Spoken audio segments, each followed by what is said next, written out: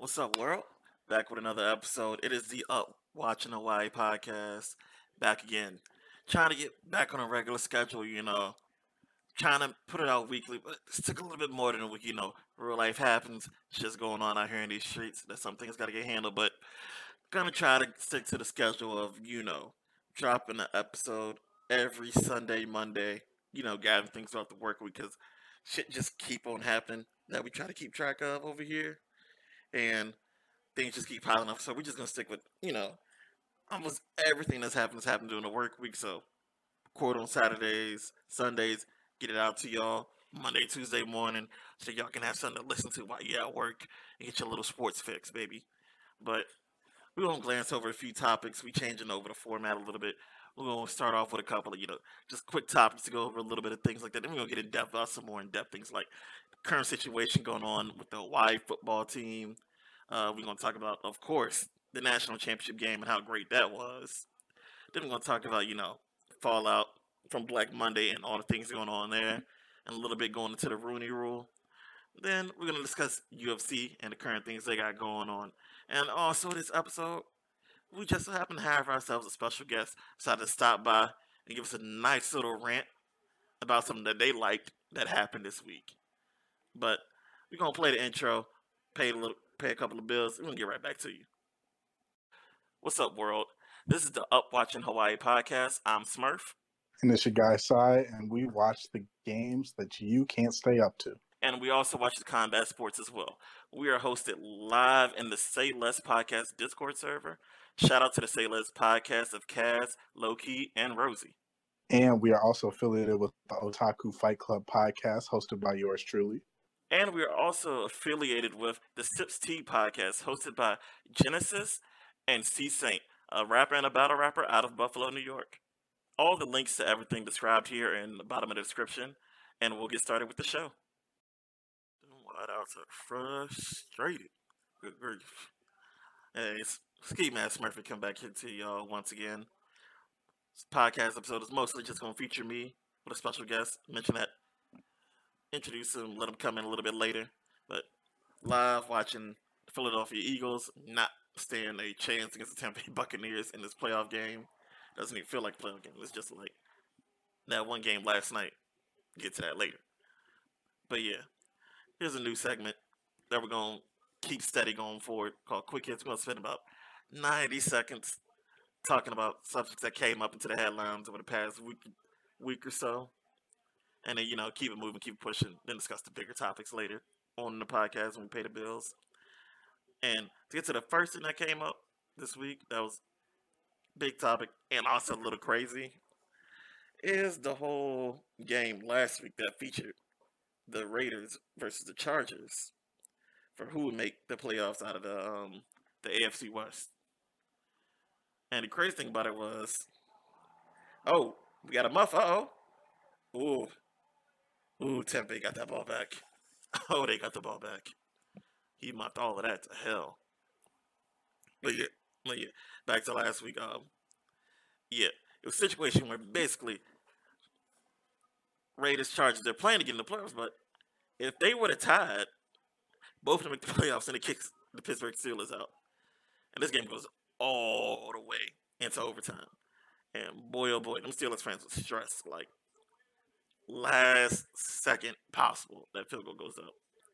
And then Raiders get lucky there. But then they come to the playoffs this week versus the Bengals. And, luck ran out a little bit. I don't know if anybody else here saw, but had an inadvertent whistle on a play out there. And that has to hurt because that inadvertent whistle led directly to a touchdown. I don't think I've seen anything like that. Most of the time, they've been trying to do this whole having replay officials come in and be more active in the playoffs, but that didn't help because the touchdown that happened should have got called back. Now moving on. Once again, probably the craziest person we've ever seen in football. Antonio Brown is back at it again. So after storming out off the field during that Jets game last week, this man has been on, I don't even know to call it a press run. but he's been on like 3 different podcasts. He's been hanging out with Kanye, Madonna, Floyd Mayweather, YG, The Game, basi- basically anyone and everyone possible, and it's just been a wild scene, a wild scene, and it's one of those things where it's like, well, see the Bucks, they delayed in cutting them. I guess they tried to make sure they had their paperwork straight, which none of them came back on them, because I can see why they wanted to get rid of him, because this man's been flip flopping. One day it's like he hates Brady, then the next day he's like, yeah, that's the homie, but Antonio Brown has become a pariah to the National Football League. And I don't know how much longer anyone else is going to put up with it. I don't know if he's going to end up on a team next year. I'm a little doubtful about that. But if it happens for him, it happens for him. And hey, the man can play his ass off. That's Tony Toe Tap forever and always. No one can beat that footwork. And now let's go on to a big splash in the world of basketball. And that long time WNBA player, like I think she did like 15, 16 seasons in the WNBA, and then has been assistant coach for the San Antonio Spurs under Greg Popovich for the past decade, and Becky Hammon signs what is said to be the highest paid contract of any WNBA coach ever, which really just means over like $1 million a year. Because you have people like Gina Auriemma and Dawn Staley who coach down at the NCAA women's level. Excuse me. Both of those two are getting about $3 million a year to do that. So let you know it's not about the money for her. She want to be with the big dogs, and it's gonna be a big splash. And WNBA salary cap's only 1.3 million a year, so that's probably what they signed her to, just to match the cap. Be like, hey, you're getting paid the same amount as the team is, and nothing more, nothing less, to make sure things don't get too crazy between other coaches being like, hey, we want bigger money too. But she's probably the most deserving, given the pedigree of her coaching. I mean, she's always coached the Spurs summer league team, and she's very deserving. Shout out to Becky Hammon. Now moving on, the NCAA is protecting their biggest investment. For all of those who think college football brings in a lot of money, it is nothing compared to NCAA March Madness and those two tournaments between the men and the women's. That's it's what 1.5 billion for the men's tournament alone every season, and then I think about half a million, half a half to a quarter billion alone for the women's March Madness tournament every season that they bring in money.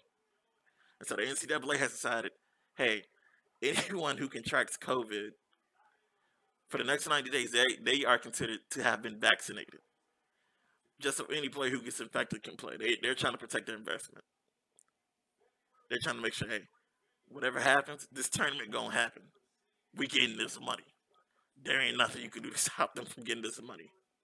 And it smart move by them. Smart move by them because it's like you know the only part of the college basketball season you make money is the tournament. Hey, make sure everybody as much as possible can play in that tournament. And also, the conference tournaments that lead into it that make the whole thing March Madness. And keep that going. And then a ghost from fucking snowboarding pads is still reckoning his fucking face. So I remember when I was young, like this is way back. If you know the game Sean Palmer snowboarding, then you know exactly how long this man has been doing what he's doing. Carrot Top, aka the redheaded boogeyman, aka the chosen one, aka Sean White, has just qualified for the Winter Olympics.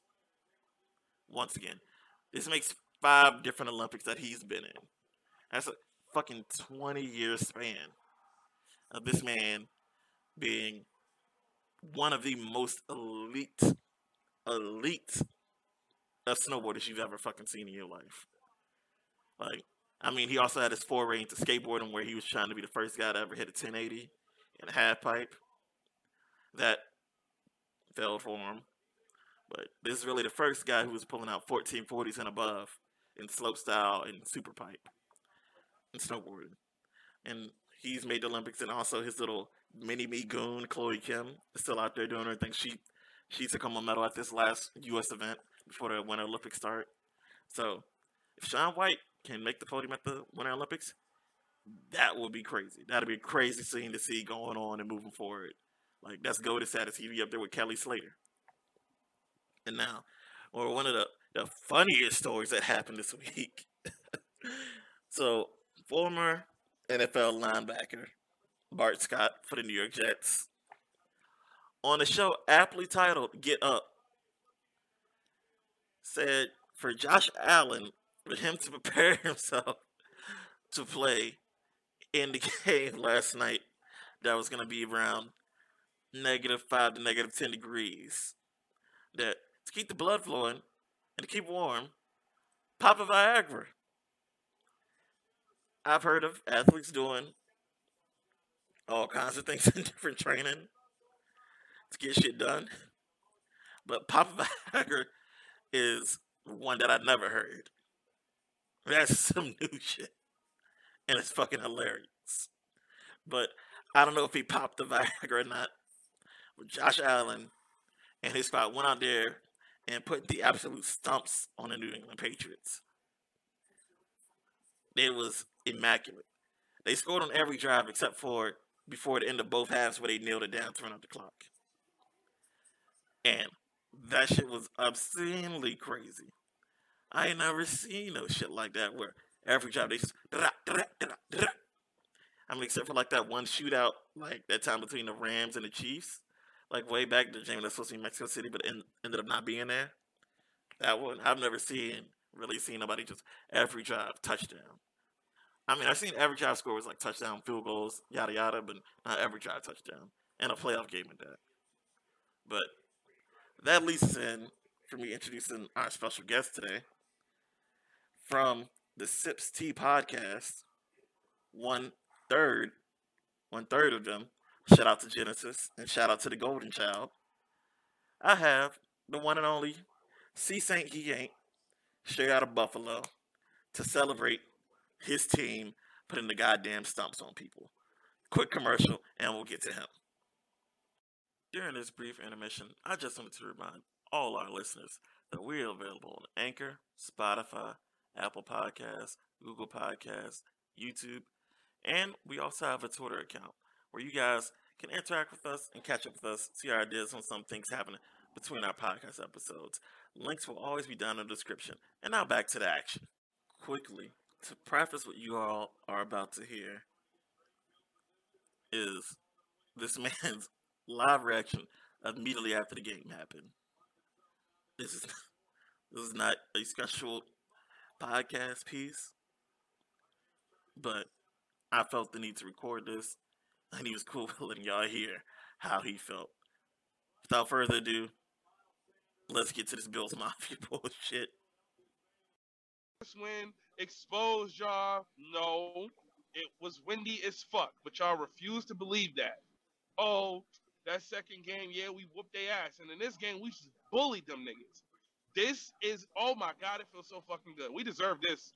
We deserve it. We fucking deserve it. Josh Allen? The fuck? The fuck? Micah Hyde? Oh, damn it. Your boy Josh almost had a perfect passer rating, too. Yeah, he almost did. Fucking Matt Milano? The fuck out of here, yo. We was wilding on them niggas today. Bills fucking Mafia, yo. Fuck Patriots. As a staff, record label, and a motherfucking crew. And if you down with Patriots, fuck you too, nigga. Chino XL, fuck you too. My fofo make sure all your kids don't grow. Wait, who's Chino XL? Who is that? Alright, that's this nigga from the fucking and the what's it called? Tupac hit him up this. Oh. That's the type of time I'm on right now. Hmm. So Patriots got their ass whooped. They can eat a dick. It ain't no question no more of who run the AFC East. It's not a fucking debate. It's not a fucking talking point. The Bills run the AFC East. Period. If you don't agree with that, you delusional. Straight Okay. up delusional. Hmm. And you can suck a dick. Oh. Okay. Yeah, I said it. Yeah, you can suck the dildo that they threw on the field. Wait, when they throw the dildo on the field? Nigga, they threw a whole dick on the field, my nigga. Oh, I missed that. You think I'm playing? I believe you. I believe you. I believe Look at you. it. Look at the group chat. Look at the shit. They threw a whole dick on the field, nigga. Let me find this. Bills Mafia, nigga. Oh We throw shit. dicks on field. Oh We shit. throw Oh. dicks on field at niggas, yo. Oh, word. They That's how threw we a, feel about you niggas. We throw dicks on y'all niggas. they threw a whole dick on the field. That is kind of funny. Yeah, we call them dildos around here. We threw a whole dildo on y'all ass. I don't know how I feel about Bill though. Bitch ass niggas. I'm done. I feel good. You know what I'm saying? I feel good. Bills motherfucking Mafia, nigga. I'm just saying, ain't no motherfucking debate on who run the AFC East. That's it. We won. Bitch ass niggas. Nigga, Josh Allen scored a touchdown and was just stone faced.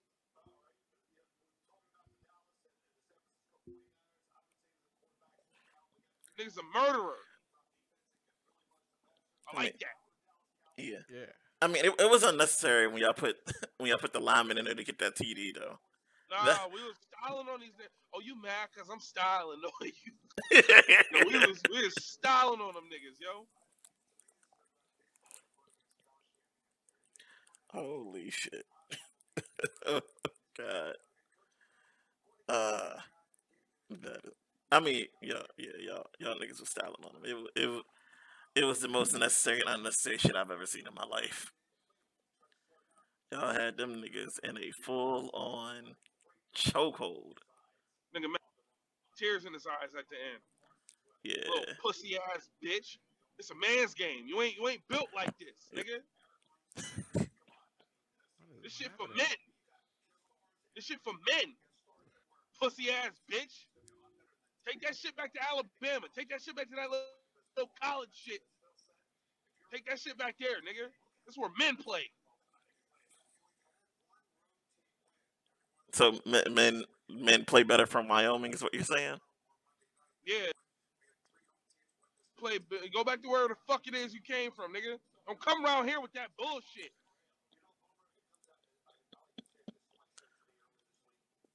Nigga was all up in his feelings. And you should be, because you a bitch. Bills Mafia, yo. These niggas scored on every drive.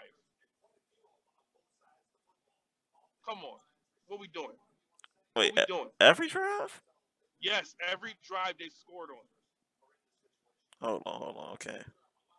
They First had the first ball drive 18 times. touchdown, second drive touchdown, third drive touchdown, fourth touchdown, Every drive was a fifth touchdown, my nigga. fifth end of the half for a kneel down, then touchdown, touchdown, kneel. Oh shit, yo, Yeah, yo, yeah. They was these niggas, yo. yeah, they didn't. I can Every see if the shit possession. was like yeah, they scored every drive, like 2 touchdowns, 2 field goals. Like that's how the fucking that's how the Bengals open up the game in their game. Yeah, No, but these niggas touchdown every drive. yeah, nigga. This shit That's like not even Madden, right. yo. Shit, niggas don't even do Shit that like shit a in Madden Madden. game.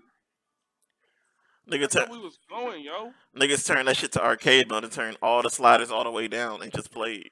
Facts, yo. They was wilding on these boys, yo.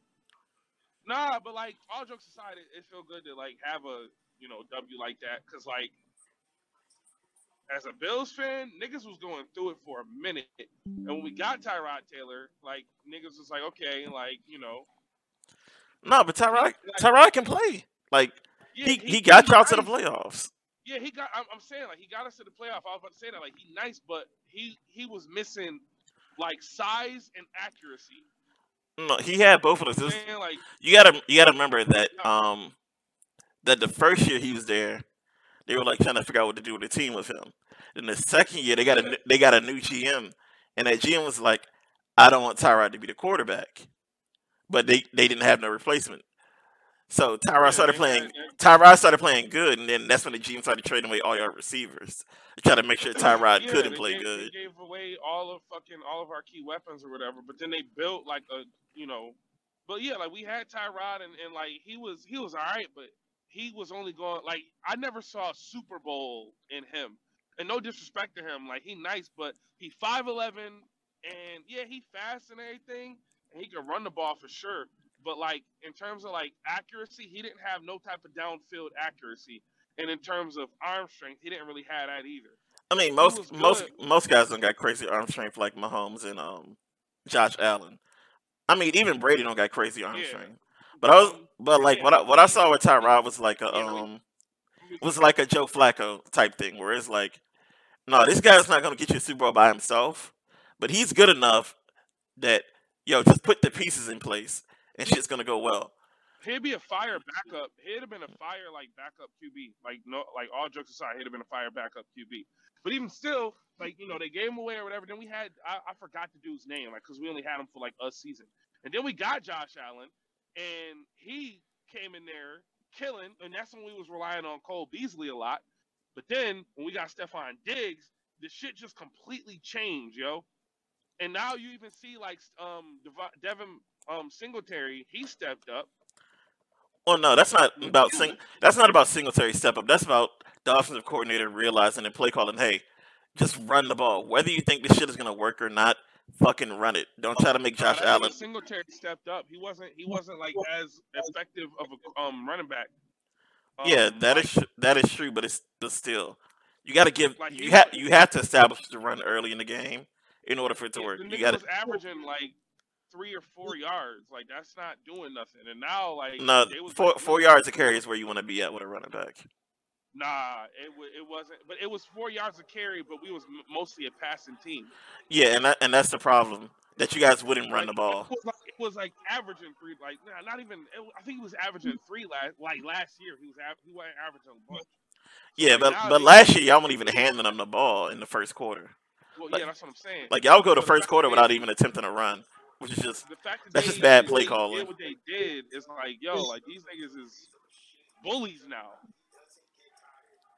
They just bullied the fuck out the Patriots, yo, and we deserve that because I'm tired of fucking Pats fans, yo. Every time we win, there's an excuse. Fuck them niggas. They can look a dick.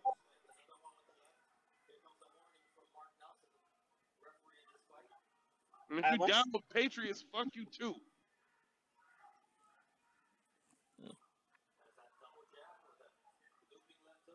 I'm not down with the Patriots, so And, and, keep it and, as and that. anything else, Chris? We won. God damn it. Like we did that. I'm about to go chill with my friend real quick. Say happy birthday to her. I'm going back home. All right. All That's right, be it. safe. I mean, I ain't leaving the group chat. I'm just saying, like, Oh shit. I'm chilling. My bad. Nah. I thought it I was would never done. come in here. I would never come in here and just rant about the Bills and then fucking leave. Like, nah. I No, said my piece. I mean, you've done that before, though. But that's neither here nor there. Did that though. Fucking bitch ass motherfuckers. During this brief intermission, I just wanted to remind all our listeners that we're available on Anchor, Spotify, Apple Podcasts, Google Podcasts, YouTube, and we also have a Twitter account where you guys can interact with us and catch up with us, see our ideas on some things happening between our podcast episodes. Links will always be down in the description. And now back to the action. All right, so the big story we're starting off with this week. Not trying to bury the lead or anything. We were gonna get to the national championship game. We'll get to that. But aptly as this podcast is titled, we have to start off with the firing of Todd Graham by the University of Hawaii football, the Rainbow Warriors, baby. And yeah, it's been a crazy tumultuous time for this man. As if you're watching on YouTube, you're gonna see that it scrolls through the headlines and everything. It's gonna cycle through. Don't worry. I got it on a nice little loop so everybody can see everything. But yeah, he's had a tumultuous tenure there at the University of Hawaii. I mean, this is a man who started off Tulsa, turned that program around, did a year at Pittsburgh, then bounced to go to Arizona State, keep their winning styles of at Arizona State and increase it for 3 seasons. Then the last 3 seasons he was there, that shit just went kaput. Then the man was gone for 2 years. Then he up at Hawaii and man finished 11-11 over 2 seasons. So obviously not good, but the continuous amount of stories from its players coming out about who this man was and the character of this individual and all the allegations of different kinds of abuse and everything with that, and from some of the coaches he had on his staff, and then his overall disconnect with the people of that university. You know, like each university has its own, special culture of like how it connects to all the people around it and stuff like that. Because like for instance, a Clemson or an Auburn, those cities are extreme college towns. So as a coach of the football team, you got to be able to connect with the people in that community. And Todd Graham, you're coaching at the University of Hawaii, and that's a place with a very extremely unique culture, different than any other place in the United States. And he had a very big disconnect with the Hawaiian people as things seem to pour out. And then him not respecting, the traditions of who the Hawaiian people are as a culture led to the fans not liking him. And then who he was as a coach in the locker room led to players not liking him to the point that ended up having 18 guys hit the transfer portal, which is an extreme amount. This is not, you know, most of these guys aren't your highly touted, hey, this guy was wrecking everybody over here at Hawaii, and we need him at Bama. We need him at Michigan. We need him at Ohio State. We need him at Georgia. These aren't those kinds of guys. These are just guys who are like literally trying to escape the nightmare that was being coached by this man. And I mean, I talked about it last time a little bit when talking about John Madden and Urban Meyer. That switch from the mystique of the head coach turning into this cult of the head coach, and how these guys as head coaches they're propped up, especially in college football, as being the end all be all to what's occurring. Because the college coaches in compared to the NFL, that's the head coach, GM, director of player personnel, damn near the team owner when it comes to college. And Todd Graham just misused all of those privileges. And I haven't seen it recently where an extreme amount of guys are decided to transfer out of a program. 18, almost 20. It's just, I mean, even with this whole, um, with the COVID protocols and how they pushed everything back, and how even with all these teams with having stacked guys with, those guys, every guy was allowed to get an extra year. Even having a stack like that, I don't think we've seen any other team come close to having 20 guys saying, hey, I'm out, I'm leaving to go play for a team who's going to let me play. And of these 18 guys who transferred out and decided to start transferring out, because, it was, you know, it was like 3 or 4 guys at the beginning of the season. Then December hits and numbers just start going off like a money ticker. It goes, brrr, Just crazy. And I don't think I think this may be Todd Graham's last stop in coaching. Period. 'Cause, I mean, we saw before this he was gone for 2 years after Arizona State, and we didn't see him have no coordinating job, no position coach job at the college or pro level. He wasn't even fucking coaching high school football.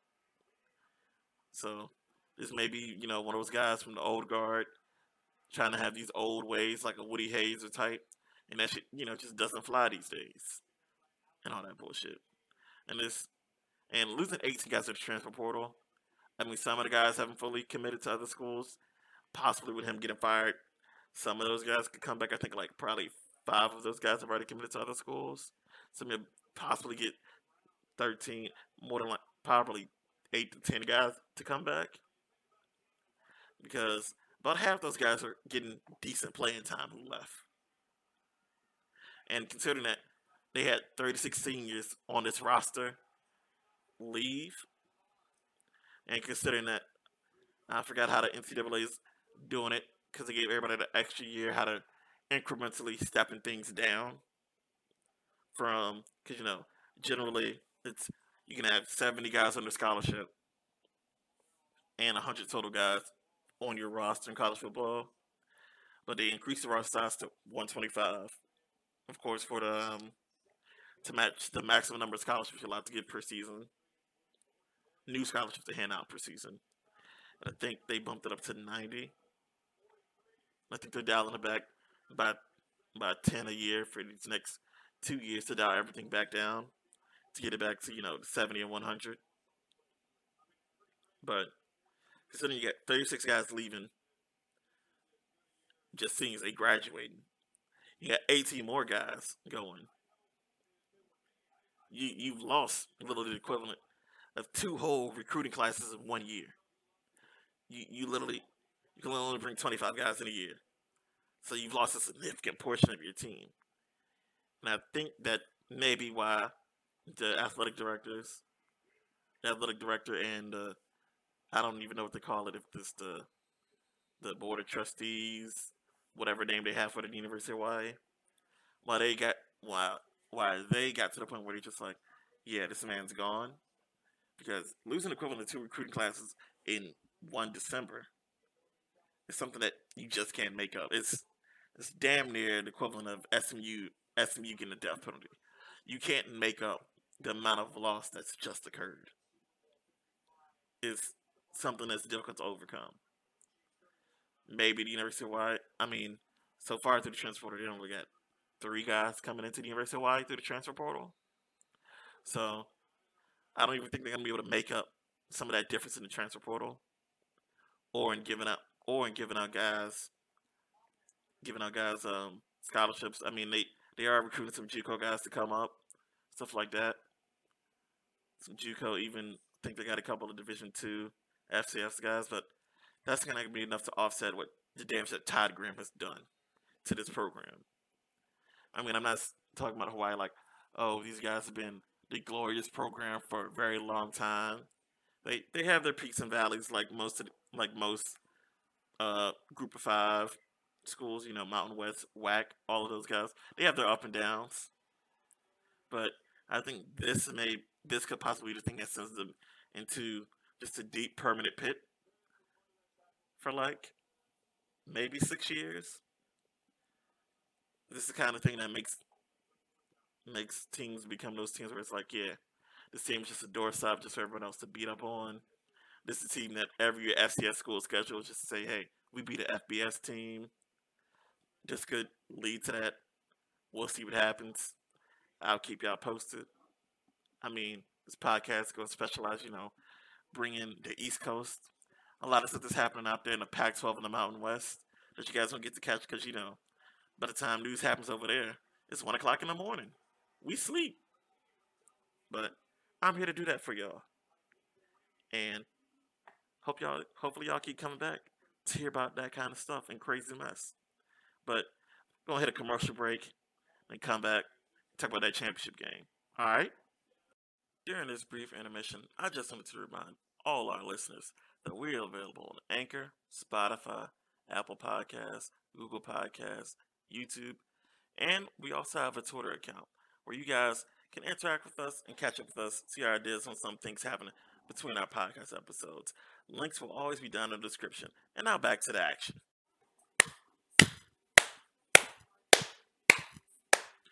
Congratulations are in order.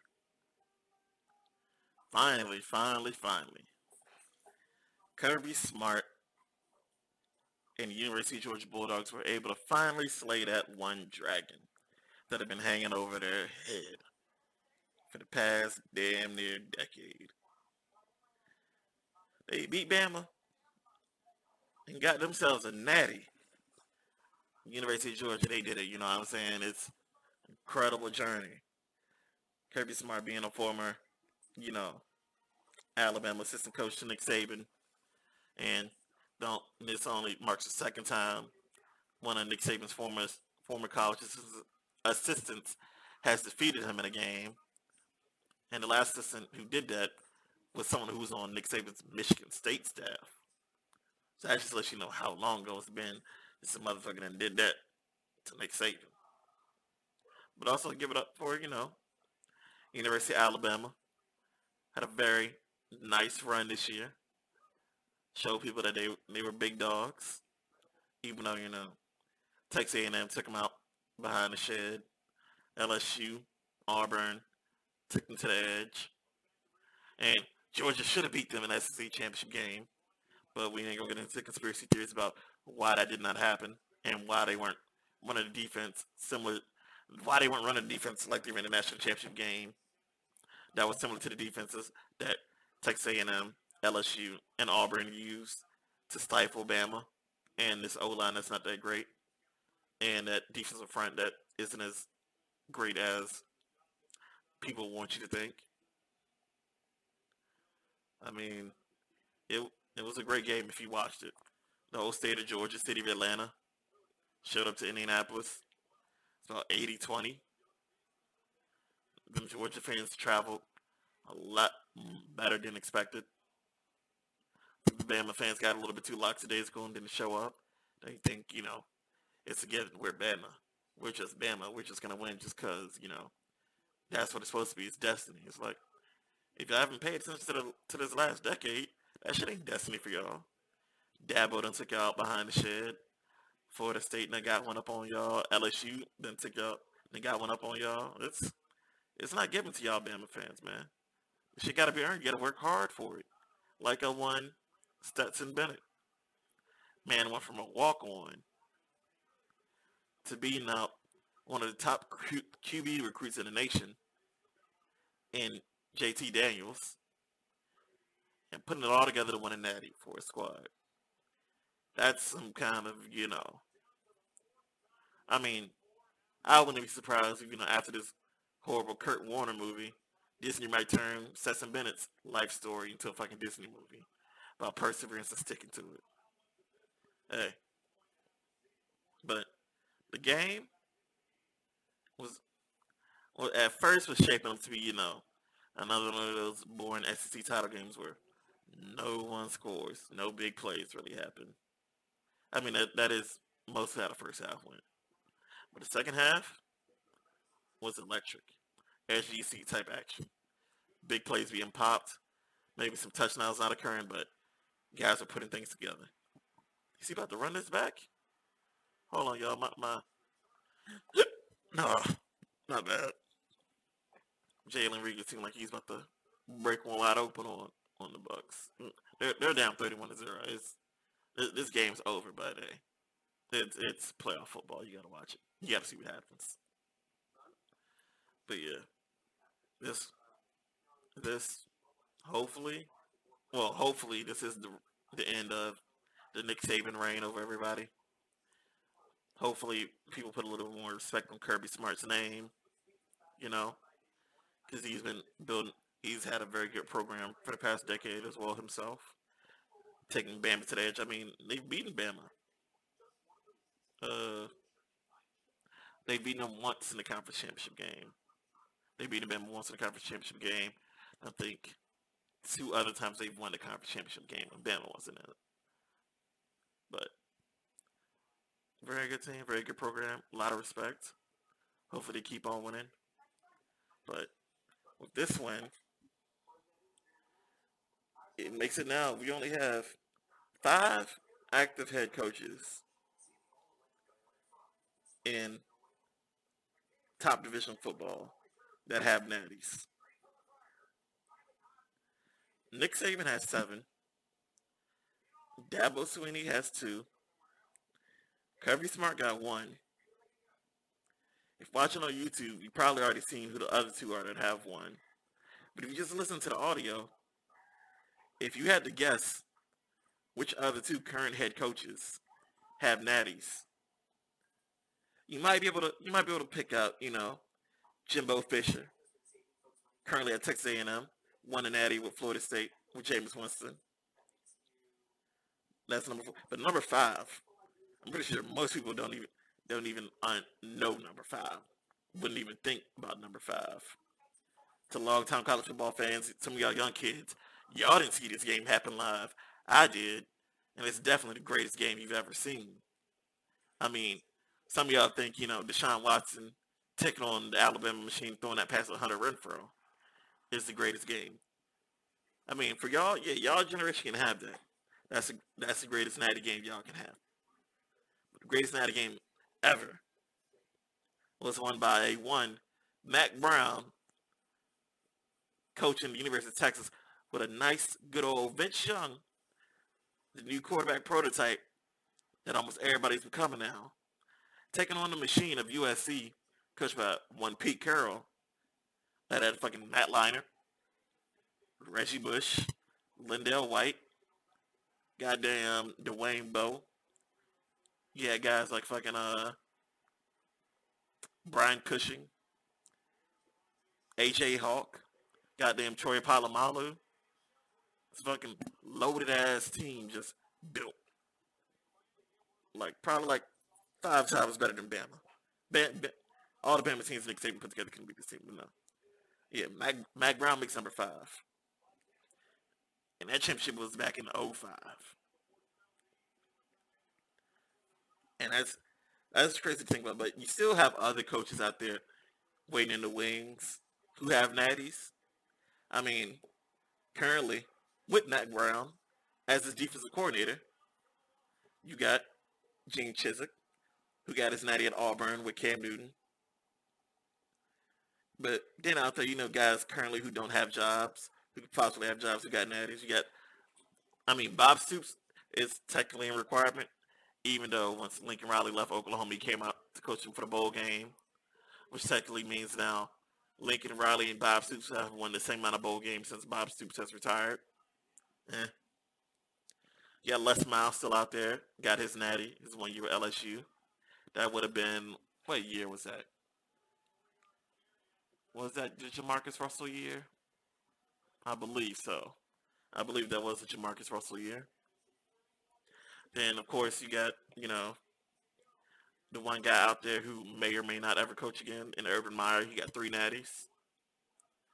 Got 2 with Florida. 1 with Ohio State. Who knows that man's ever going to coach again? I don't know if any... I think it's just about burning every bridge with every fucking person who could possibly be a coaching assistant out there who has a championship caliber. And then, of course, also, you still got out there, you got the man, the myth, the legend. One Ed Ogeron, who lived his life the way you're supposed to live your life after winning a natty. Divorce your wife, start fucking these college hoes. Hey, it's a goddamn vibe out this bitch. But Eddie O's still out there. So, I'm thinking the number will definitely increase from 5. They're saying it's 5, but it's technically 6. Gene Chizik is coaching as a DC. He's a defensive coordinator, still coaching. It's at least going to go from this 6 to 7. Eddie O's going to get another job. Les Miles will probably get another job. But, hey, winning natties guarantees you almost always going to have a job. Unless you're Urban Meyer, of course, now. But back to the game. the one thing in this game that I was glad to see that fucking Georgia didn't do the first fucking time is that instead of just rushing for every play, you have to send five, send six, or show that you're sending five and six to mix up that front because that O line's not that good, and you gotta put a spy contain on fucking Bryce Young, the Heisman Trophy winner. Shout out to Bryce Young. He won the Heisman Trophy. I personally would have picked him out of the quarterbacks available to be the best QB. Definitely would have chose Kenny Pickett. I feel was the best quarterback this year, from what I've seen. I even feel like Sam Howell. I'd put him a little bit above Bryce Young. Independent, his quarterback ability independent of the talent around him. But hey, the Heisman Trust, college football playoff. They're a little bit in cahoots. So they're to make sure the Heisman Trophy's in the college football playoff. Marketing, branding, money. It is what it is. I'm not mad at it. Am I a little bit upset? Maybe. Angry? Nah. It is what it is. Good for them. Good for Bryce Young. But yeah, they had Bryce Young on the run. They did a lot of showing six, sending five, and a lot of showing five, sending four with a spy. Very, very good scheme up front. Then forcing the wide receivers to have to be who they are. And that worked a little bit, but one thing, I can't even remember the kid's name. I think it's something like Kershawn Johnson or something like that. Ooh, fucking wee. Stetson Bennett was throwing it to the wide receiver. Two plays, they burned him on the drive. Just one play, got burned. Oh shit, that is helmet to helmet on a true defenseless player. Yeah, and could be some fines on that. Don't worry, y'all see it if you enter your Twitters. The play I'm currently talking about. This Eagles player just fucking helmet to helmet on a down Tampa Bay return guy. Already down, just went helmet to helmet on the guy for no reason.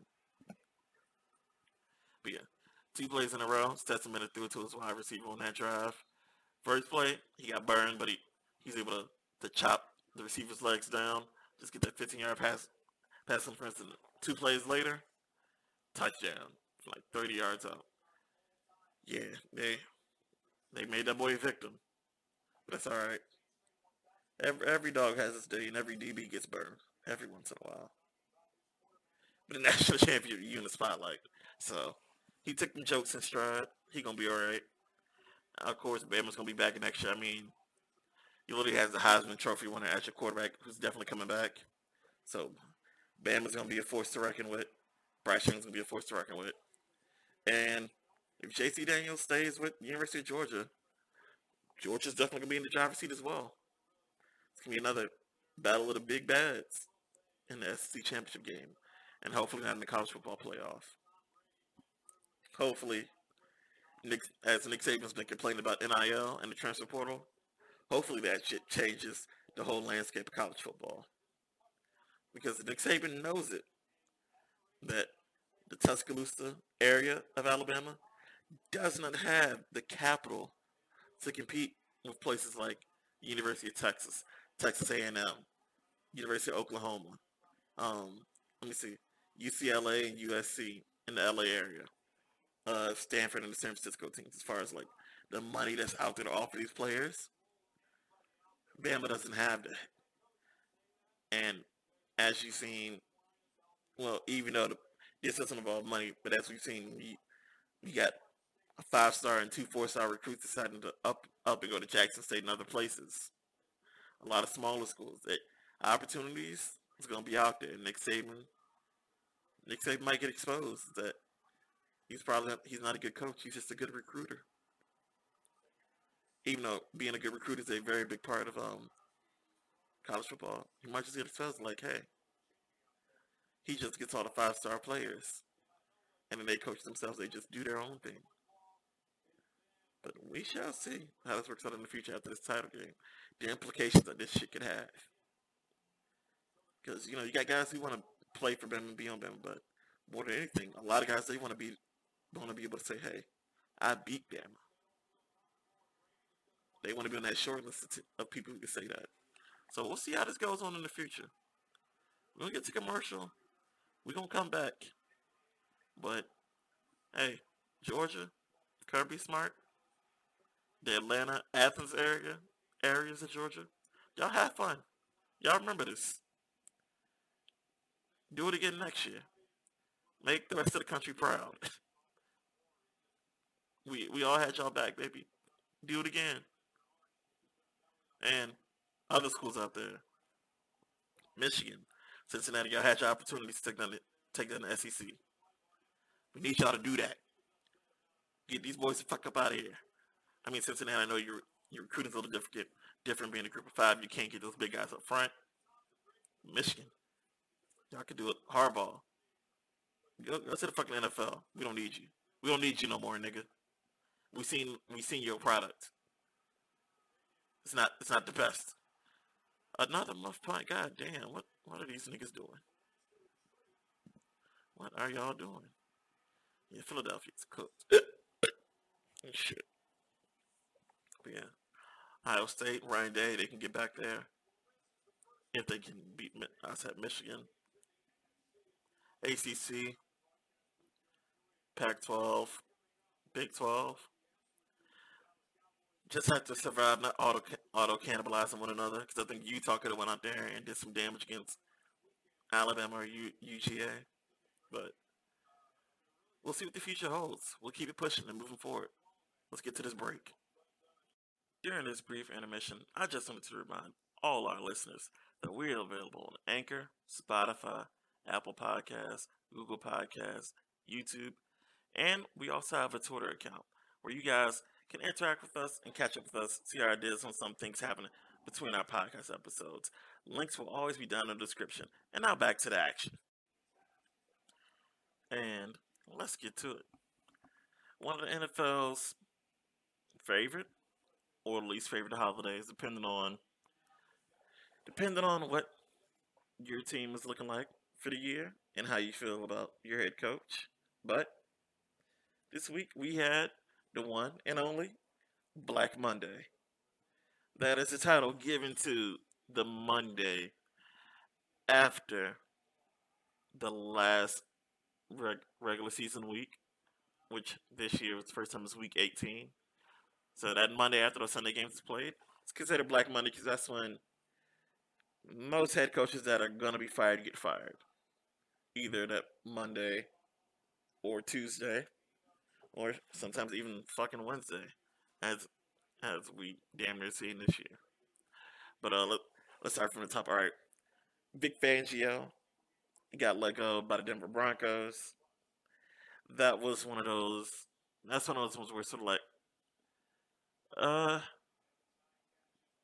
I mean, if they didn't let him go, I think people would have been cool with it. But they let him go, and it's also like, okay, we can see why, last 3 seasons, there's been 7 and 8 wins, and it's sort of like they've been looking at the products like that's as good as we're gonna get. We don't see you having a way forward for us, so we let you go. People are cool with that. Then you got, I'll get to the less controversial ones at the end. All right. Then you got Joe Judge let go by the New York Giants. That was a funny situation because you had the owner coming out and saying, hey, then Monday they're saying, hey, we're sticking with him. This is our guy. Monday night, the GM decides to leave. Then Tuesday night, it's like, you know what? Fuck him. Get this boy the fuck up out of here. Joe Judge is gone. Which, he should have been the first one on the list of all these coaches to be like, hey, nigga, you're done. We've seen the product you put together for the New York Giants on that field with Danny Dimes, who's actually a pretty decent quarterback, speaking as a Cowboys fan, but I don't think they designed anything to be for him to prosper over there. They designed a system to be like, hey, Saquon, you can do it all, then we win. That's the strategy. That's all they got. And that's just foolishness. Just complete fucking foolishness. And then you got Matt Nagy in Chicago. Yep, 1 or 2 decent seasons and everything just fell apart. He was the one saying, yeah, I'm going to get Mitch Trubisky. We're going to be the truth. Everything's going to be live. We're going to do this. We're going to do that. And That nigga lied. Mitch Trubisky had one good season. Then they basically took the film from that one good season and just put counters on that. And then Matt Nagy couldn't adjust to any of that shit. Then the whole situation with Justin Fields this year just wasn't good. I mean, bringing in Fields, Andy Dalton, and fucking I can't remember who the third person was. I feel like it was Mike Glennon. And all three of them are thinking, hey, they're coming in to be the starter. Like not having the confidence of being a quarterback. Like, yeah, I'm gonna come here and be the starter. It's like, no. All of them were told upon arriving, hey, you're gonna be the starter here. You can't do that. That's just poor roster management. Come on now. But yeah, Matt Nagy, he deserved his fire, and everybody saw he was gonna be on his way out. I'm not saying he was a shit show like fucking Joe Judge his whole tenure, but Matt Nagy on his way out this past season, yeah, he had to go. Let's get to Minnesota Vikings and Mike Zimmer. One of the longer tenured person on this list, longest tenured. I think he did 6, 7 seasons. It's on the screen on the YouTube. It's scrolling by. If for y'all to look at if you're watching on YouTube or if you listen on audio. I don't feel like waiting for it to come by. I don't even know where it's at the moment to know. But yeah, Mike Zimmer. He had they had 5 seasons there where every other year they were in the playoffs. He's also you also got the Minnesota Miracle with Stephon Diggs, that perfect win versus the Saints. That walk-off, lovely. Loved every second of that. But these past 3 seasons, they've been up and down, mostly leaning on Dalvin Cook. Haven't really designed a passing game built for Kirk Cousins exclusively. But, yeah, it's time for them to make a change. Mike Zimmer, good coach, but yeah, just time for them to make a change. I understand it. So, hey, it is what it is. But now we're gonna get to the 2 controversial firings. I'm gonna start off with the Texans firing David Culley. One season, literally. Like, yeah, this man a season. Like, he wasn't like part of the organization before this season. Like, one season straight up. He comes in, they only get 4 games. Most time you get a 4-win coach, people are thinking like, hey, this guy's not a good coach. We should probably get rid of him. But this is him coming in to a roster after they made the fire sale of getting rid of J.J. Watt. That's Bill O'Brien's handling of this roster. They got rid of J.J. Watt, got rid of DeAndre Hopkins, and now they're both over on the Cardinals having the best time of their goddamn lives. But David Culley is brought in to a team that him coming into it, they did not have a quarterback. He did not have a quarterback because Sean Watson and his sexual misconduct cases are looming over them. So you have a quarterback who's making around $35, $40 million a year, who's stuck being on your roster, but you cannot play him. So therefore, you're stuck with all this salary cap that's tied up in a player who cannot touch the field. So it makes it difficult to go out and get a good replacement. In which they brought in Tyrod Taylor, the unluckiest man in NFL history, the most unlucky quarterback you've ever met in your life. Probably besides Alex Smith and, the Legatron 9000. But you have that. Then Tyrod gets hurt. And honestly, David Culley, out of all these coaches, probably did the best in elevating the play of his rookie quarterback in David Mills. David Mills went out there and balled. They only won 4 games, but he went and did the job every game he was out there on the field. Like, it didn't seem like, hey, this guy can't play the game. It's like, he can play the game. They got some things to figure out, but this guy can play the game moving forward. But I feel like David Culley just got fucked. And it's just like, hey, you were brought in. Basically, they was like, yeah, we're bringing you in for 1 season. For a season, basically, for them to be like, we're tanking without making it as aggressive as the situation that occurred with the next coach I'm getting to. Making that aggressive. Yeah, we're going to lose. we're signing you up. We're signing you up as GM and executive board. We're going to lose. We're going to hire you for one season for us to lose with the team we designed to lose, and then we're going to fire you so we can get the guy who we really want. Basically, it was just some fucking bullshit. Like that's not how you fucking operate an organization. And I hope no coach really tries to actually go to that Texans job. 'Cause that's some bullshit. You can't just treat another coach like that. And so getting going to the next one, which is even more egregious, is fucking Brian Flores being fired by the Miami Dolphins. Like, you put it together these last two seasons. You got an 8-1 season this season. With start, I don't believe he's a good quarterback, but with Tua, this team started off 1-7, and he was able to get these guys together to rattle off 7 straight to give these guys a hope of making the playoffs. Even though they faltered in the last 2 weeks and didn't make it, but if you got a coach, you can keep these guys' head straight to be like, hey, we just got to go out there and play and win, and to get them to do that 7 weeks straight, take themselves out of the playoff picture to directly in the mix. That's the kind of guy you probably want to have around. Yeah, and then they finished off 8 or 9 wins this season. I know last season they had 10 wins and barely missed the playoffs. During the whole, should they start Tua or should they start Fitzpatrick?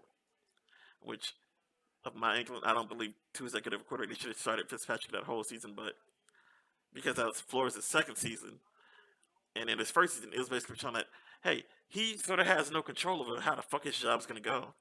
Because his first season coaching in Miami, they made it apparent before the season started, hey, we're going to tank for Tua. But like any good coach and any quarterback like a Ryan Fitzpatrick, it's like, y'all may want to tank, but I'm here to fucking win. And Brian Flores did his best because one thing they did early in the season was take away his play calling duties on defense and making sure that defensive coordinator called the plays that the higher ups wanted to call, the worst possible play in defense certain situations. I mean, 538 highlighted the play where on fucking 3rd and 25. 3rd and 25. They called a zero blitz, which is the dumbest thing to do. Calling a zero blitz. Showing zero blitz, then actually zero blitzing. Which all you need is just a slant route to get hit, and then that motherfucker's up the field quickly. Which is what happened. But yeah. They wanted him to lose. Even so much to the point where it's like they got rid of the number one running back. Got rid of the number one running back in Kenyon Drake. Traded him away. Got rid of Kenny Stills and Jarvis Landry. Let Jarvis go in the offseason and traded Kenny Stills right during the beginning of the season. Then got rid of Minkah Fitzpatrick, their best DB on the roster. So it's like they were intentionally trying to have this man lose his first season as head coach. Like, he had to fight against that. He fought an uphill battle. Then when they were forcing him to start Tua, when he knew Tua wasn't ready, making the best he could do with Tua, but then when things got dire, putting in Ryan Fitzpatrick because he knew, hey, if we want to win games, this is the guy we got to put in here. And then this past season, rattling off 9 wins, getting to 9 wins after starting 1-7. It's not an easy fucking feat. This man's a good coach, and they fired him over some bullshit just to let him go. And then they wanted to put out, oh, yeah, since the first season he was here, he had been difficult to work with because he didn't want to do the things we wanted to. It's like, you're saying he's difficult because the guy comes in, you say, hey, we want to lose, and he's like, nigga, I don't want to do that fucking shit. I'm not here to fucking lose. I'm here to fucking win. So, Brian Flores, that was just some egregious shit, but now everything's all up in the air. You got a lot of job openings. It seems like Brian Flores is more than likely going to get the Bears head coaching spot, which, good for him. Good for him being the first coach hired out of all of this shit to get one of the open jobs at Minnesota, Chicago, Jacksonville, Las Vegas after the whole John Gruden fallout, and then yeah, you got 18 open spots. If you're watching on YouTube, you'll see it. Should You'll see it. I guess our Red Lava should be getting ready to get there right now. Yeah, you got Broncos, Dolphins, Jaguars, Vikings, Raiders, Giants, Bears, Texans. This is probably one of the few times that I've ever seen this season where we got 8 open spots going into the offseason for head coaches. But him being the first to get one of those 8 spots is great. I mean, Jacksonville's looking at getting Byron Leftwich to come down and coach over there.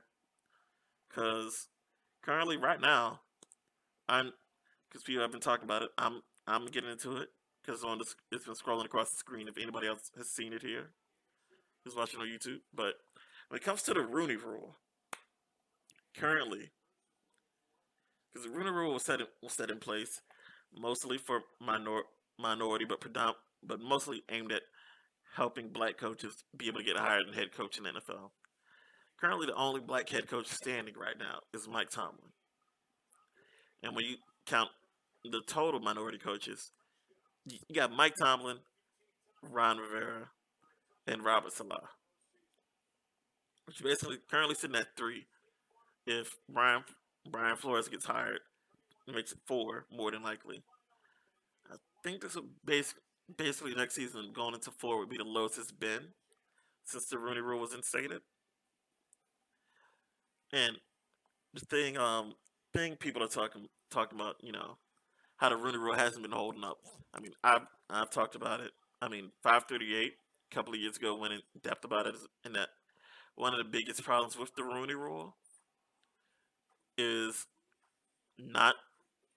sort of not having to do with the NFL level, but at the college level, and that a lot of guys before they coach at the pro level, they coach at the college level, and they show where most people are in their careers before they become an NFL head coach, and that just like in the NFL, as we've seen with David Culley and Brian Flores now, that black coaches have a significantly shorter leash than their white counterparts. I mean, J.A. Adonde and the Undefeated circulated not an interview, it was a press town hall with college basketball coaches featuring John Thompson, the legendary head coach of Georgetown basketball. And he's in there. He's in this video. He states, "Hey, we're not asking for you guys, to give us special treatment as black head coaches. We just want the opportunity. First off, the opportunity to be able to coach, and then second off, the opportunity to actually fail before we're fired. We don't want to have to. We don't want to have to be exactly perfect to first get the job, and then be extremely perfect just to keep the job. We just want that fair treatment across the board." And that's sort of what the Rooney Rule is supposed to be set up for. But someone who put it in very good standings is Jason Brown, aka Coach JB. If you watch the show Last Season U, he's the second team that's featured in Independence College out in Kansas. That head coach. What is it called? The Slapdick Podcast. He talks about it on there. Like, the one thing you first off got to remember beforehand when it comes to all these coaching interviews that we hear about and coaches getting hired, this shit is way in the hands beforehand. Because every single one of these coaches have agents. So these coaches, they know beforehand more than likely which job they're actually going to get before they even go in for the interview. And he had that to say, and then also talked about how, hey, when it comes to this Rooney Rule stuff, it's like how last year Marvin Lewis got interviewed for the Carolina job, even though we all knew good and well, because we heard it 2 weeks ahead of time, like, hey, more than likely Carolina was going to get Matt Rule. And that Marvin Lewis basically is black head coaches and start going to catch 22 when it comes to the Rooney Rule. And that they're going to these interviews just so these teams can fill their quota of having interviewed at least one black person for a head coach position, one minority person. And that they're going to these interviews knowing that they're not going to get the job, but they're really just hoping these teams just check a box real quick to say that they did it, even though they know they're not actually going to do it. and that's become a problem because I got it here on the charts. If you look at the history of all the of of what head coaching regimes most of these black head coaches coached under, the one thing that stands out very big is that Tony Dungy has 5 different black and minority head coaches served under Tony Dungy, and that's what I think 20 different guys, maybe 20, and this is excluding anybody who got interim head coaching jobs. You know, coach got fired in the middle of the season. They just need some of the stuff up. We're not counting those instances. We're talking about, hey, you were hired to come here and be the head coach. Tony Dungy has five of your minority head coaches specifically worked under Tony Dungy, which is a problem considering, hey, such a large portion of our black head coaches got into the NFL because of one of the other black coaches who got hired.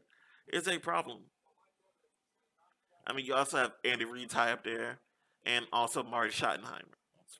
It's high up there. But the Rooney Rule sort of becoming a problem because you're just seeing, like, when they do get opportunities, it's very slim. Yeah, slim. And then also, Marvin Lewis had 3 of the guys. Marvin Lewis had 3, so it's just sort of like 2 black head coaches account for 8 of the other black head coaches that have occurred in the NFL. That's not a good stat you want if you're the NFL. But then also the big thing that has come up is Eric Bieniemy. The fact I think over the course of like the past 3 years, he's only had like 2 head coaching job interviews. I mean, that's what started the whole Deshaun Watson saga in Texas, in Houston before the assault allegations occurred. Is that he asked, hey, you don't have to hire him, but for this new head coach after Bill O'Brien, I as a quarterback, I just want you guys just to interview Eric Bieniemy, pick his brain, see if he might be a fit for us. And they flat out just refused to do that. This guy who's had so much success under Andy Reid. As we've seen a lot of coaches come from under Andy Reid, do have decent, at least mid-level coaching talent to be a head coach. But Eric Bieniemy is sort of the sticking point. It's like the Rooney Rule doesn't work because he's not getting interviews, and without getting interviews, he's not getting the fucking jobs that should be available, that should be out there for him. And it's just sad to see. It's like, hey, we would like to see more diversity in black head coaches. Robert Saleh got a Muslim head coach, and Ron Rivera only counts for what? 1 of 2 Hispanic head coaches, just him and Tom Flores. Considering we also have a decent population of Hispanic football players, I think they probably count for what? 15% of the NFL's player makeup? Maybe 10%. Still, for them to only have been 2 throughout the history.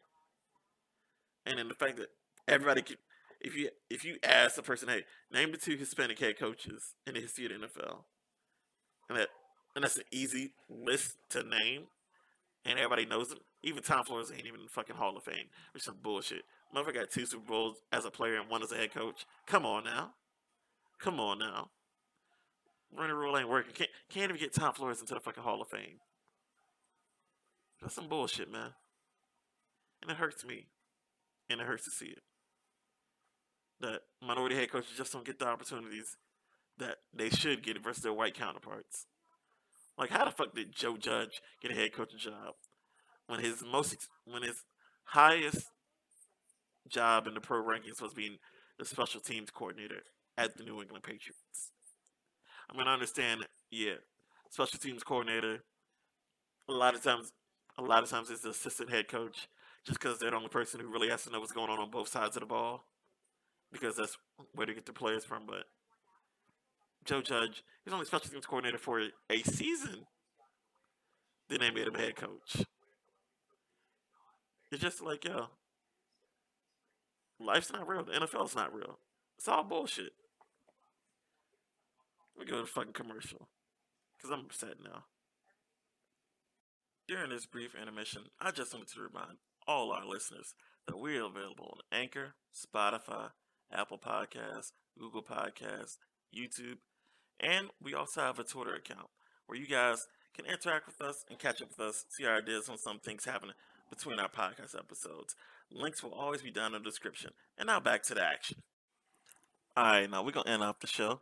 We're going to talk about what's going on in a little world of them beatdown sports, that combats, that MMAs, as the kiddies would say. Oh yeah, last night, shout out to Calvin Kattar. Put the fucking beats on Giga. Headlining that match last night for the free UFC card. Hey, if you have ESPN, all I'm saying is, hey, pay $5 a month, get that ESPN Plus. Gives you all the free UFC cards, the quote unquote free ones.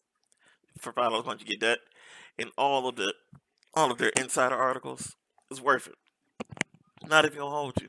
You get access to some of the extra games, some of the extra TV angles that are available to you, like the rail cam stuff like that for basketball. You know, also some sports like maybe you into hockey, maybe into a little bit of hockey. Yeah, they got that on there too. This is not a paid ad. It's just me letting y'all know, hey, pay that $5 a month, bro. If you already got ESPN. If you don't got ESPN, do not pay that $5 a month. It's not fucking worth it. It's only worth it if you already got the ESPN. But yeah, Calvin Kattar put the beats on Giga. That was great to see. And for the most part, the news concerning MMA is mostly all the stacked fucking lineups they got going into the new year. If you're on YouTube, you're seeing some of the shit flying past, some of the headlines, some of the things that have been, some of the lines spoken for people trying to make matchups. Yet, yeah, shit like unfortunately, Max Holloway can't come back to avenge his title against Volkanovski. Got an injury during camp, so now the Korean Zombie is coming out to take on Volkanovski. Chan Sung Jung. We'll see how that works out. We're looking to the future. We're hoping John Jones finally makes an appearance at heavyweight to fight for the title. He's easily gonna get the winner of Francis Ngannou and Cyril Gane next week. Hey, if you listen to this podcast and you are not an MMA fan, this is a fight you're gonna want to watch between these two heavyweights for this pay-per-view. If you're listening to this after what is this, January 22nd? I don't, January 22nd, 23rd, if you listen afterwards, try to find that and go back and watch the fight. Because I'm telling you, it's going to be entertainment. It's going to be a banger. And then, not even just UFC. One championship over there Asia. They dominate the Asian market. That's where they get their fighters from. They got Demetrius Mighty Mouse Johnson taking on Rotterdam. Two legends of two different disciplines. Mighty Mouse, MMA, Rotterdam, Muay Thai, kickboxing. They will have a nice special mix of rules. Just so we get to see those two throw it down in the ring. They was like, fuck it. We just gonna, you niggas, y'all gonna see it. And then of course they got Angel Lee fighting out there as well. You know, one of my faves. These cards are stacking up. I mean, one thing I'm waiting on is PFL season. Seeing who they get on their roster this year. Professional Fighters League, win the championship, guaranteed $1 million. Seeing who they can get lined up. Kayla Harris is going to come back. Possibly not join the UFC because, honestly, there's more money for her to be made in PFL. Like her, Ray Cooper III, those kind of guys, Bubba Jenkins. It's very lucrative for them to stay in PFL. I think Anthony Pettis is staying back over there as well, too. So, yeah. Looking at the cards they have, the cards that are coming up for ONE FC and UFC, looking out to basically April, they basically got the first third of the year planned out good, and it's gonna be entertaining. We're gonna see a lot of good fights. We got a lot of good headlining. We want to see all the people who we love to see, like my best friend's wife, her favorite fighter, Tato Ivasa. He's gonna headline versus Derek Lewis. And hopefully he wins and pops a shoey. This can be good. It's for the vibes, baby. The people gonna love it.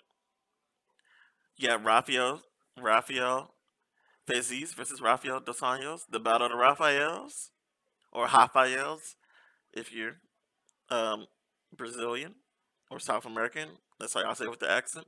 Hey, the battle of the Rafaels. Hey, niggas gonna throw it down. You got fucking shit.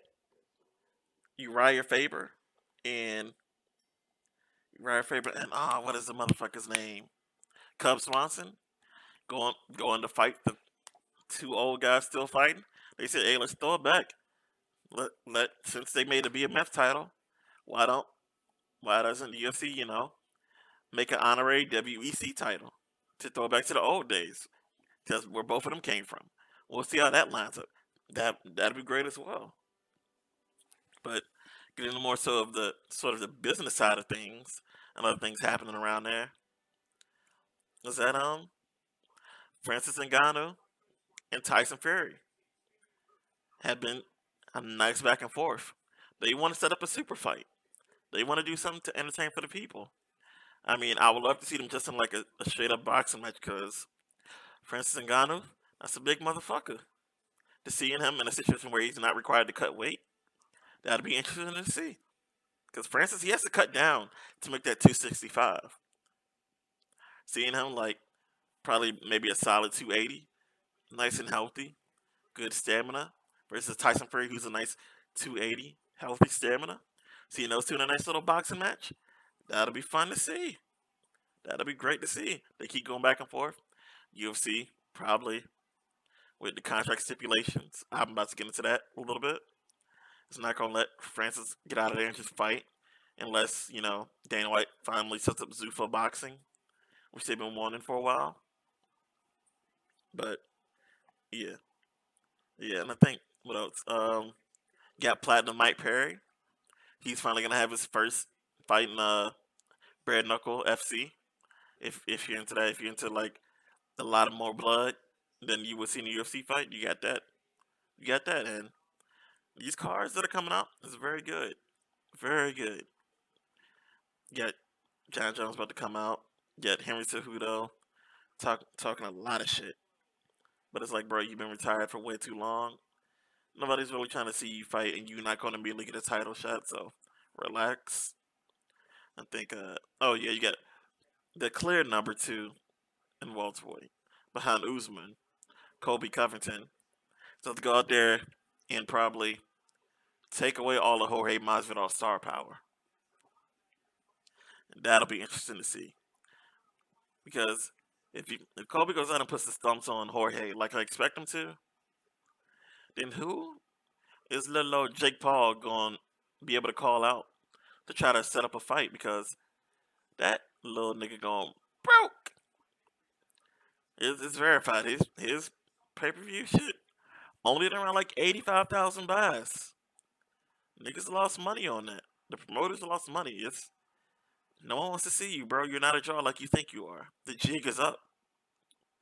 The casuals, people think you can always just capture the casual market. But the casuals have to listen to the hardcore / diehards / regular fans of whatever sport it is. Like the same thing you're seeing right now with Conor. Conor, when he comes back, probably is not going to headline a pay-per-view. Because even though Conor's nowhere close to being ass as a fighter, but he's not title contending level currently. He hasn't shown us that.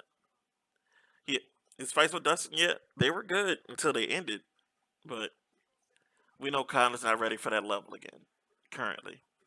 So, and now the casuals know it as well too. So Conor's not as big of a draw as he used to be.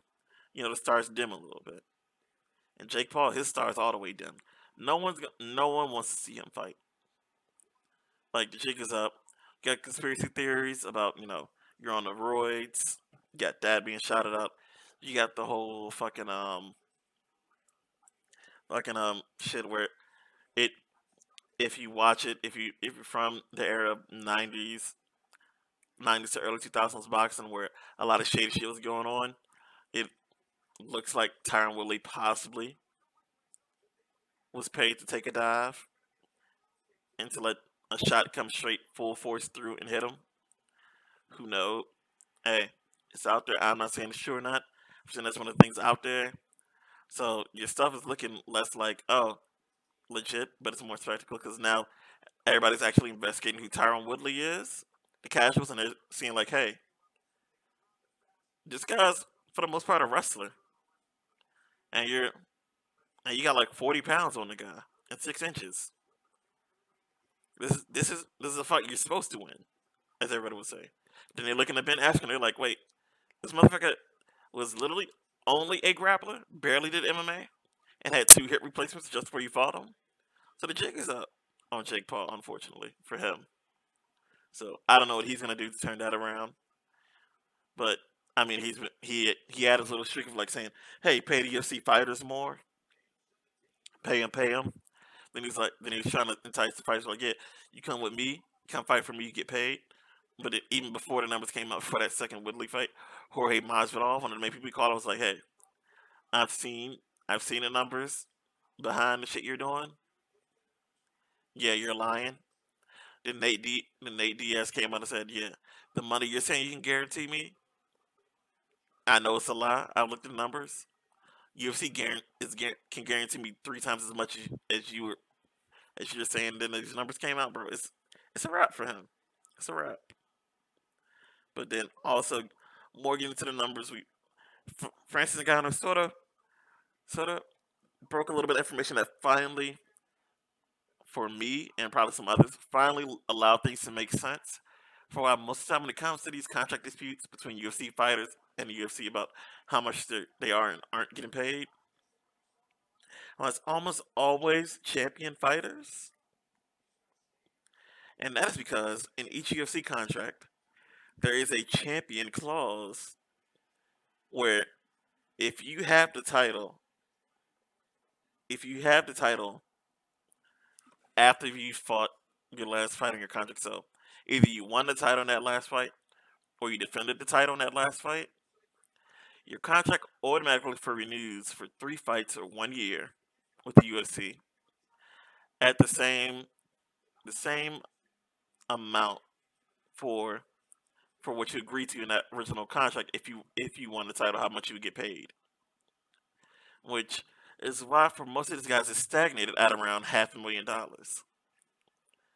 So that's why it seems like it's sort of set up in a way where you're better off possibly losing the fight before your last fight on your contract, just so you're not in title contention, and then you can up that pay. Because one person who's been smart about it is Sean O'Malley. I mean, he's notoriously known for turning down fight opportunities, and he stated that's because he's like, hey, I'm not gonna go fight top 15 ranked guys who are ranked, if I'm not gonna get paid like a guy who's fighting top 15 ranked guys. Because Sean O'Malley, people are basically quoting him as being, more likely he could be the next Conor McGregor. He has a brand that he's building up very good, and he's becoming a star. Highlight film knockouts, a lot of walk offs, intentionally that he's doing. And like, hey, he could be the next guy to become a face in the UFC, but he's being smart about his money because I'm pretty sure he doesn't want to be caught up being a UFC champion, defending the title, and only being paid $500,000 per fight plus some pay-per-view points when it's like, hey, I know I'm worth a lot more. That's why guys like Nate Diaz only really signs 1 fight contracts with the UFC. That's why Conor's been mostly 1 fight contracts with the UFC since they took his belt and the whole Khabib situation. That's why he's making $5 million a fight. Dustin Poirier's up there making $1 million or $2 a fight. So yeah, these guys are trying to rewrite the rules to make sure they get their money, which I'm all about. And it's a good thing. But UFC, hey, if you're not into it, this is the perfect time to get into it because you're gonna have a lot of great matches coming up to start off the year until about April and June before they gotta remake more schedules up based off the win and losses that people have. Now's the time to get into it. Good time to watch. And also, Shout out Bellator as well. Bellator has a very good roster that you're gonna want to enjoy seeing as well. If you want an alternative to UFC, Bellator they sort of set up their things more sort of like the old days of what was known as Pride FC. That was in Japan, where it's like, yo, it's a big spectacle every time one of these guys comes into the ring. It's a grand entrance on like some WWE shit, and they treat them as superstars as such. That's gonna be nice to watch as well. But no real news coming out, no real big updates in the fight sports world. But there are fights coming up over the course of the next few months that you're gonna want to see and that you're not gonna want to miss. If you got a friend who's into UFC, ask them, be like, hey, I heard there's some good fights coming up. Can I watch some of these with you? So you can get into it. At least have someone who can explain it to you a little bit. They might not be as throwback as me because I'm someone from the pre-Fox deal. I'm talking. I was watching back when the Ultimate Fighter was first starting. I'm one of the old heads in terms of fans, but it could be one of these more newer heads that you could talk to, get into it with, and you can enjoy it. That it's not just brutal violence. There's an art to it. It's mixed martial arts. It's a painting. Except I'm painting my foot to your head, and you going to sleep. It is what it is. And that's the end of the podcast, man. If you listen this far, thank you. I appreciate it. Like, comment, subscribe, tell everybody you know about it so I can get more views and have a broader audience, maybe upscale, get some better audio and stuff, get some equipment. And I appreciate you. You, the listener, like PBS. Shows like this are brought to us by our sponsors and viewers like you. It's the Watching Hawaii podcast. I'm Ski Mask Murphy. Y'all have a good night, man. We're hosted live in the Say Less Podcast Discord server. Shout out to the Say Less Podcast of Kaz, Low-Key, and Rosie. And we are also affiliated with the Otaku Fight Club podcast, hosted by yours truly. And we are also affiliated with the Sips Tea podcast, hosted by Genesis and C Saint, a rapper and a battle rapper out of Buffalo, New York. All the links to everything described here in the bottom of the description.